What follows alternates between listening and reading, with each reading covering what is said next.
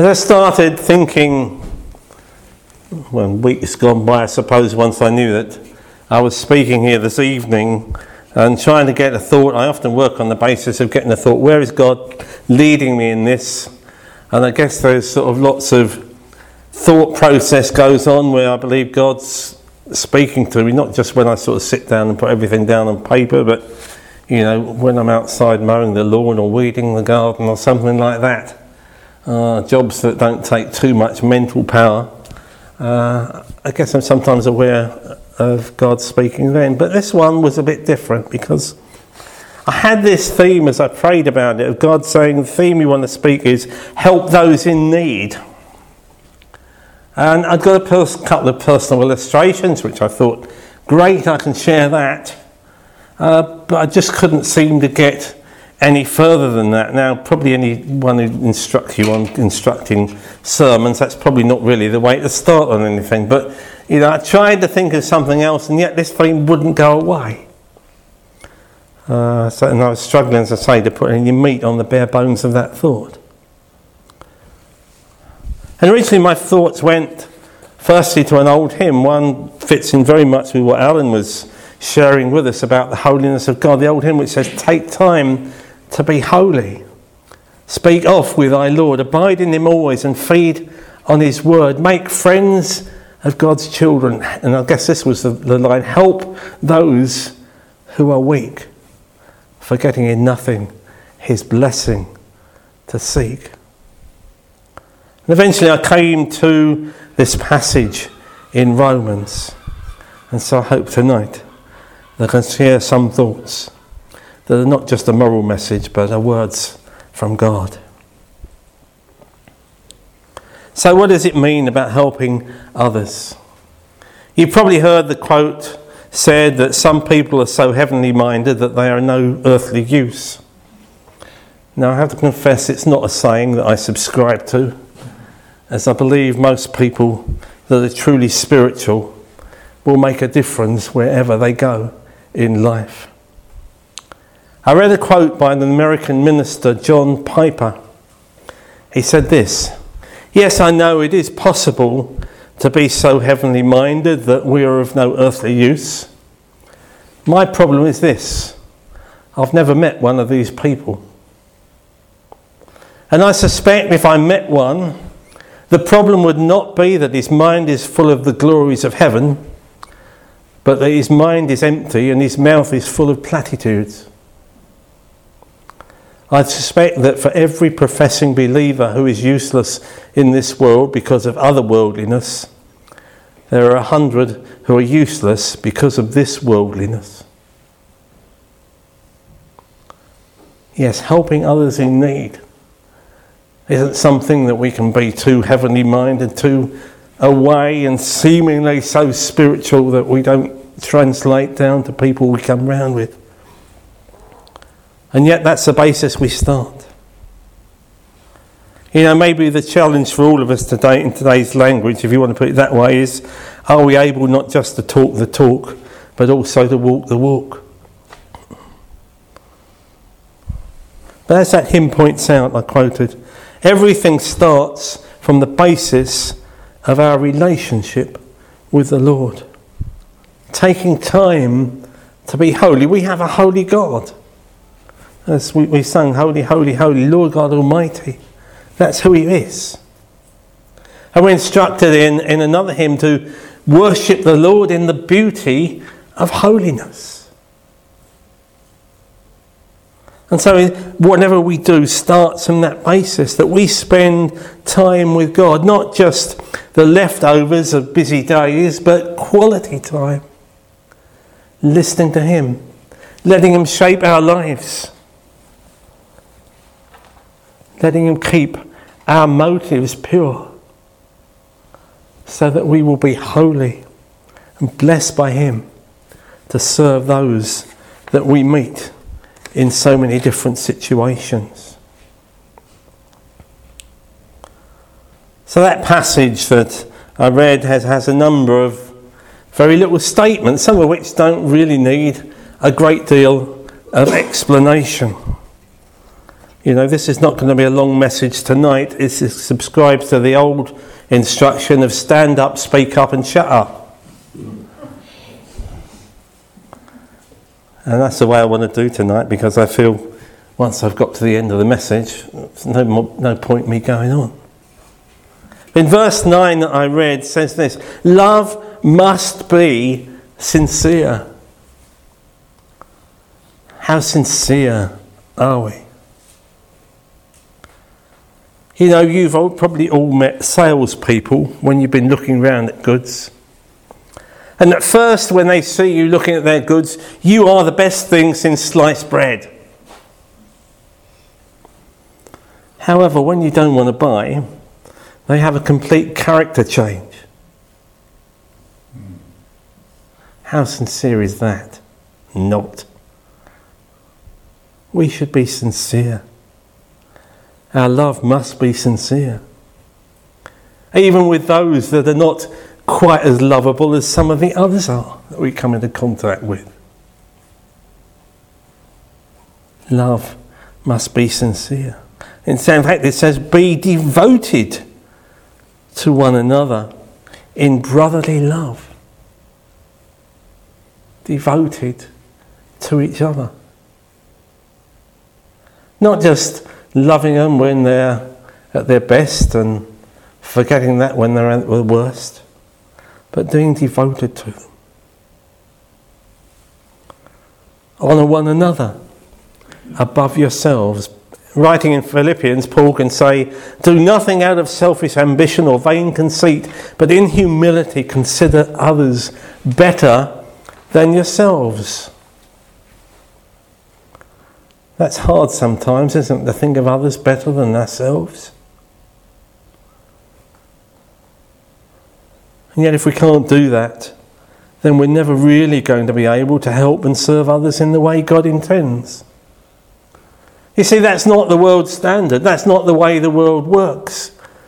We honour one another with love, and that comes about from humility. It's not a word that the world understands.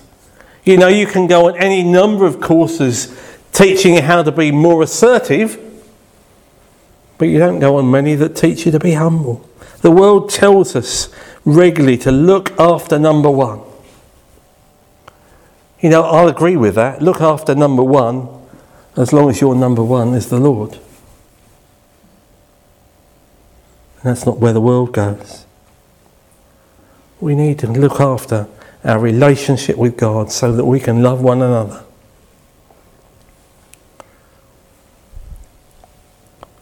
Verse 9 also goes on to tell us, hate what is evil, cling to what is good. I wonder if we do hate much of the evil that goes on in the world. Have we got immune to some of the things that we hear on our news? Things like the conflict in Yemen and elsewhere that have been going on for years and years, and somehow, it's on there again. We may get bored a bit with all the talk about Brexit. And maybe we have, but what's happening in Yemen is affecting real people's lives. Have we got immune to all the stabbings that are going on in London and elsewhere? And of course, even Norwich has not been immune to that.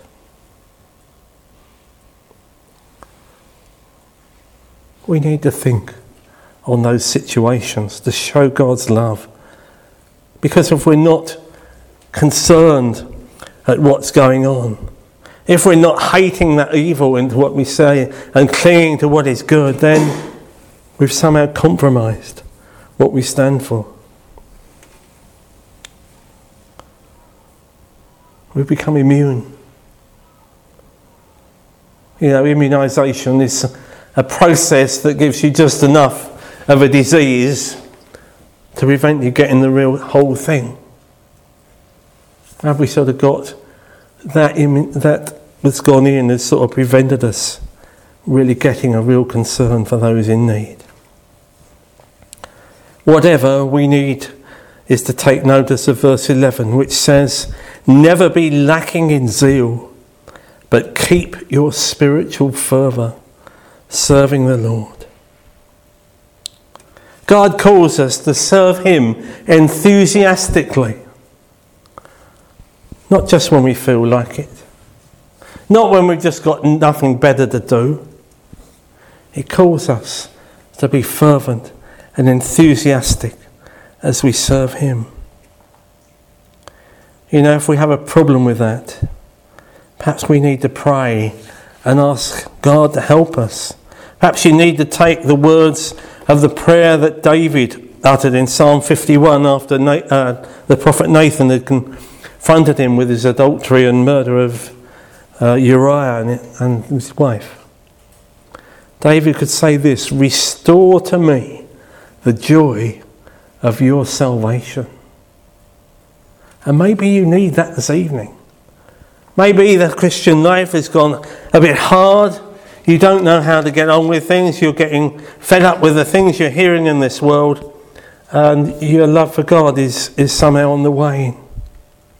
Take that prayer of David. "Restore to me the joy of your salvation."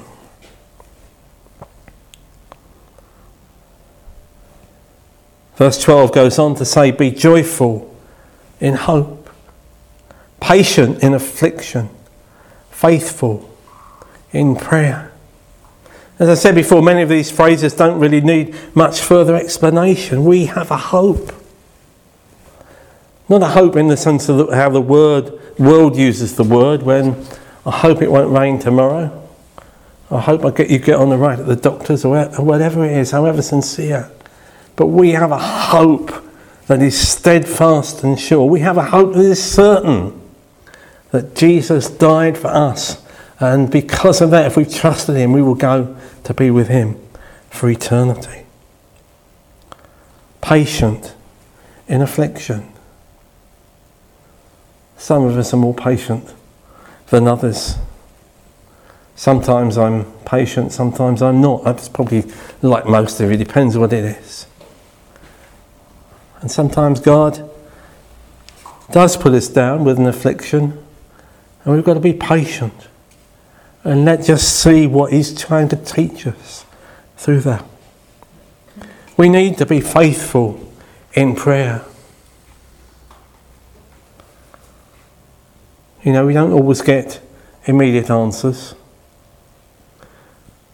A former minister at my church had been praying for his mother to become a Christian for 18 years.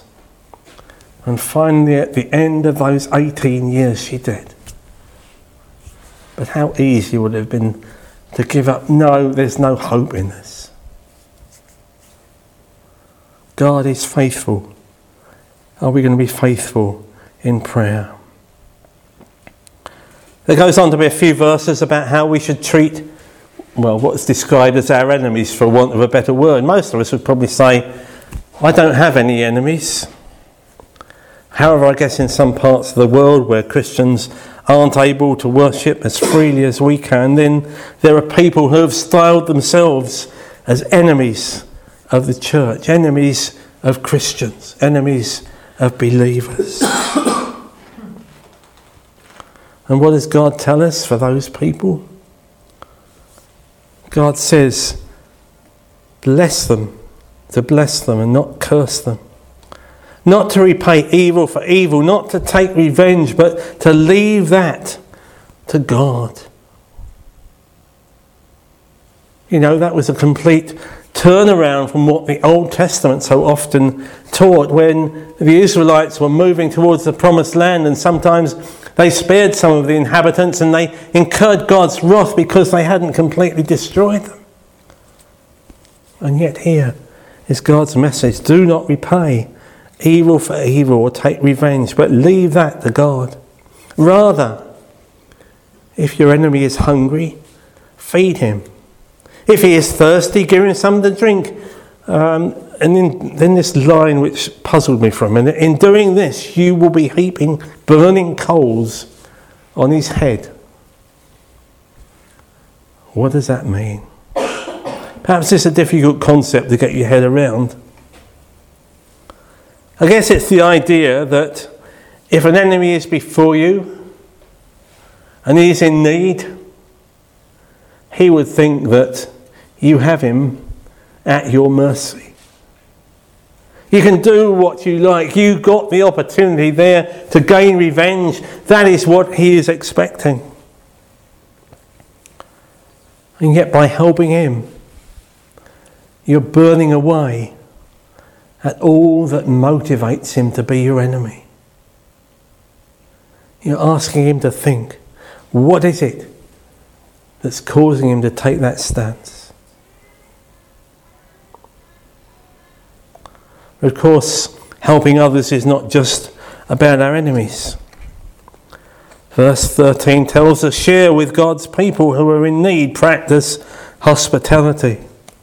I know that many of you are very good at doing that, but that doesn't mean it's not something we don't need to be reminded of.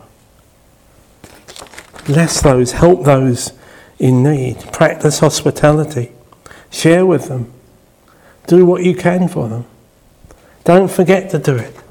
Don't get weary in well-doing. Rather, verses 15 and 16 say, rejoice with those who rejoice, mourn with those who mourn. Live in harmony with one another. Do not be proud, but be willing to associate with people of low position. Do you ever get to the place where you think that we still live in that class system? And, I'm this class and I'm not going to touch that class.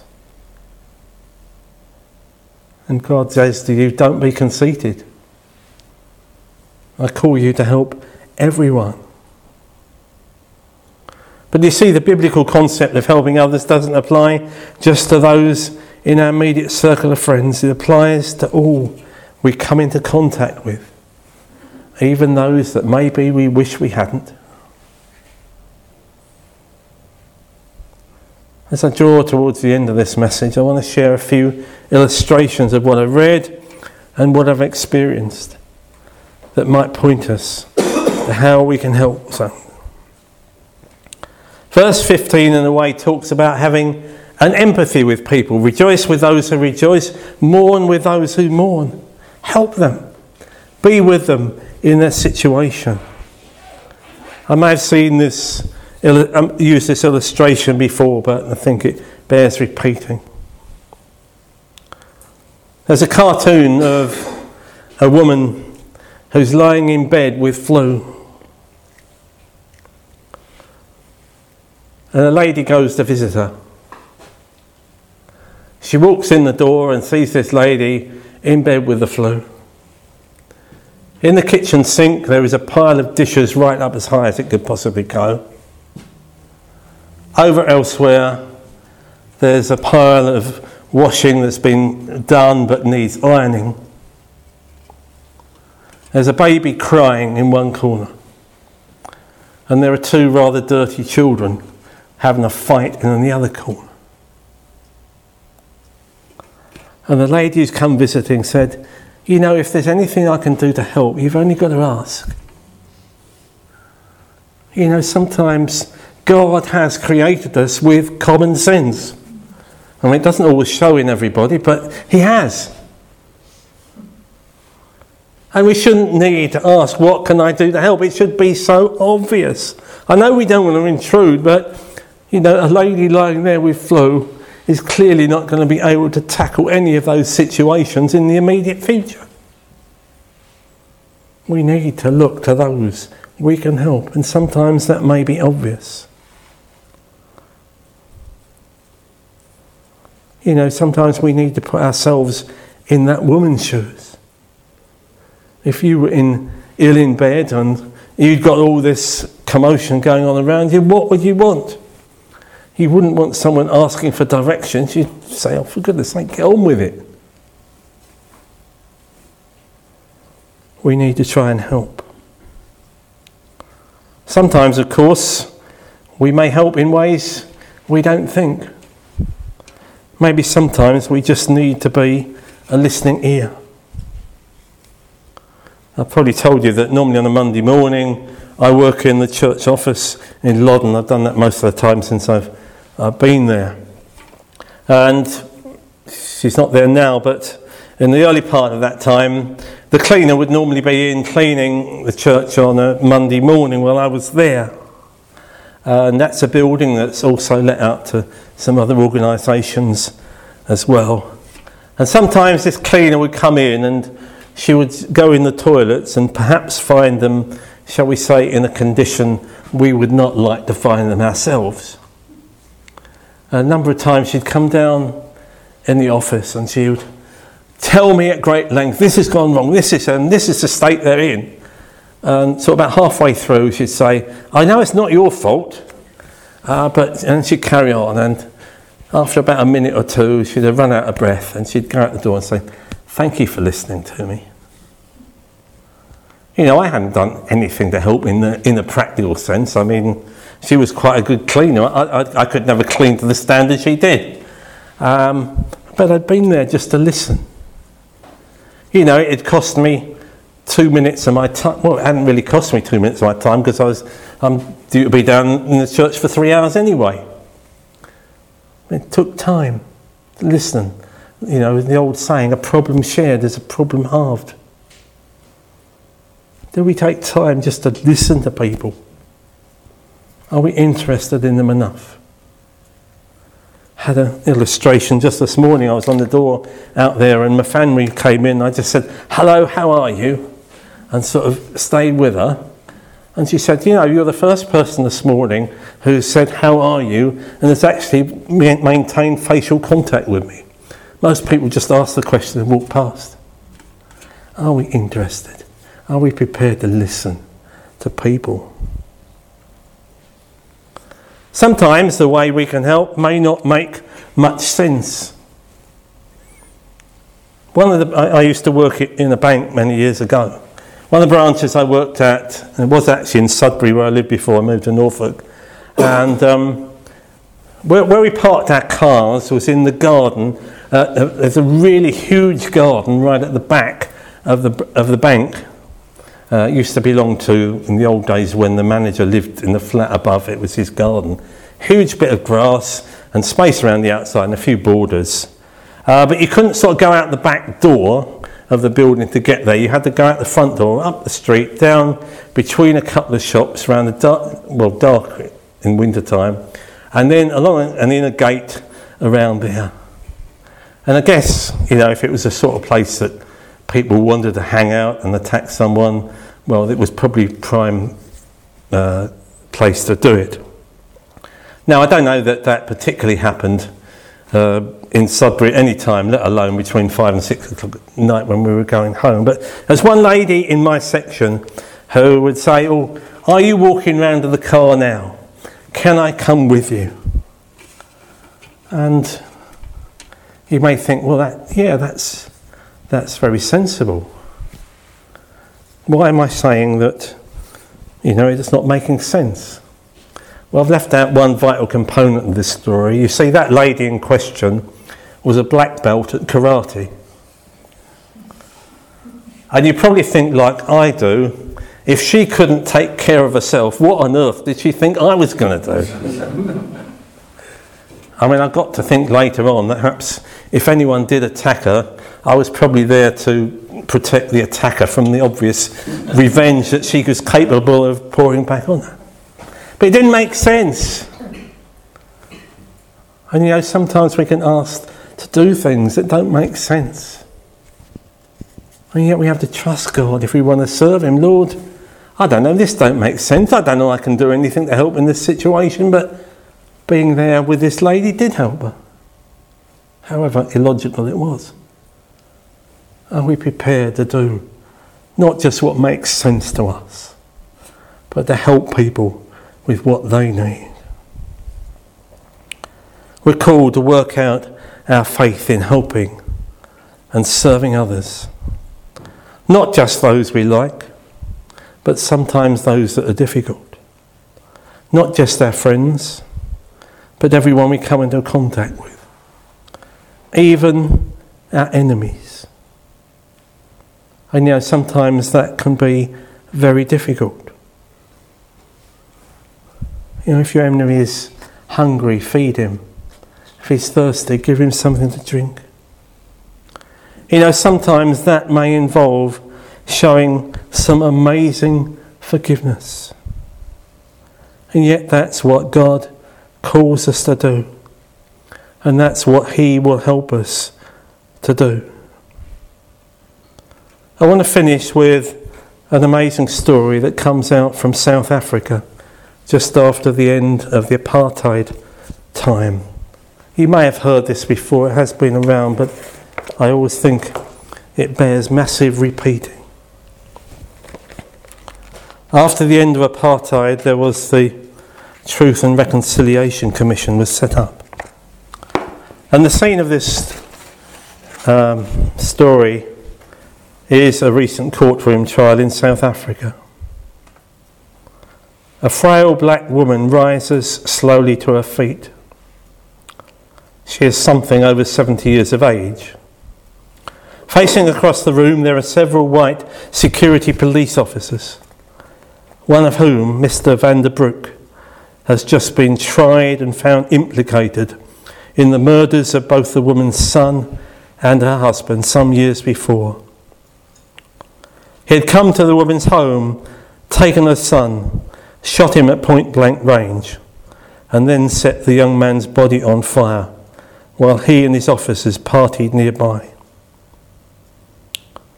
Several years later, van der Broek and his cohorts had returned to take away her husband as well. For many months she heard nothing of his whereabouts. Then, almost 2 years after her husband's disappearance, van der Broek came back to fetch the woman herself. How vividly she remembers that evening, going to a place beside a river where she was shown her husband, bound and beaten, but still strong in spirit, lying on a pile of wood. The last words she heard from his lips as officers poured gasoline over his body and set him aflame were, "Father, forgive them." Now the woman stands in the courtrooms and listens to the confessions offered by Mr. van der Broek. A member of the South Africa's Truth and Reconciliation Commission turns to her and asks, So what do you want? How should justice be done to this man who has so brutally destroyed your family? "I want 3 things, begins the old woman, calmly but confidently. "I want first to be taken to the place where my husband's body was burned, so that I can gather up the dust and give his remains a decent burial." She pauses, then continues. "My husband and my son were my only family. I want secondly, therefore, for Mr. van der Broek to become my son. I would like for him to come twice a month to the ghetto and spend a day with me, so that I can pour out on him whatever love I still have remaining in me. And finally," she says, "I want a third thing. This is also the wish of my husband. And so I would kindly ask someone to come to my side and lead me across the courtroom, so that I can take Mr. van der Broek in my arms and embrace him and let him know that he is truly forgiven."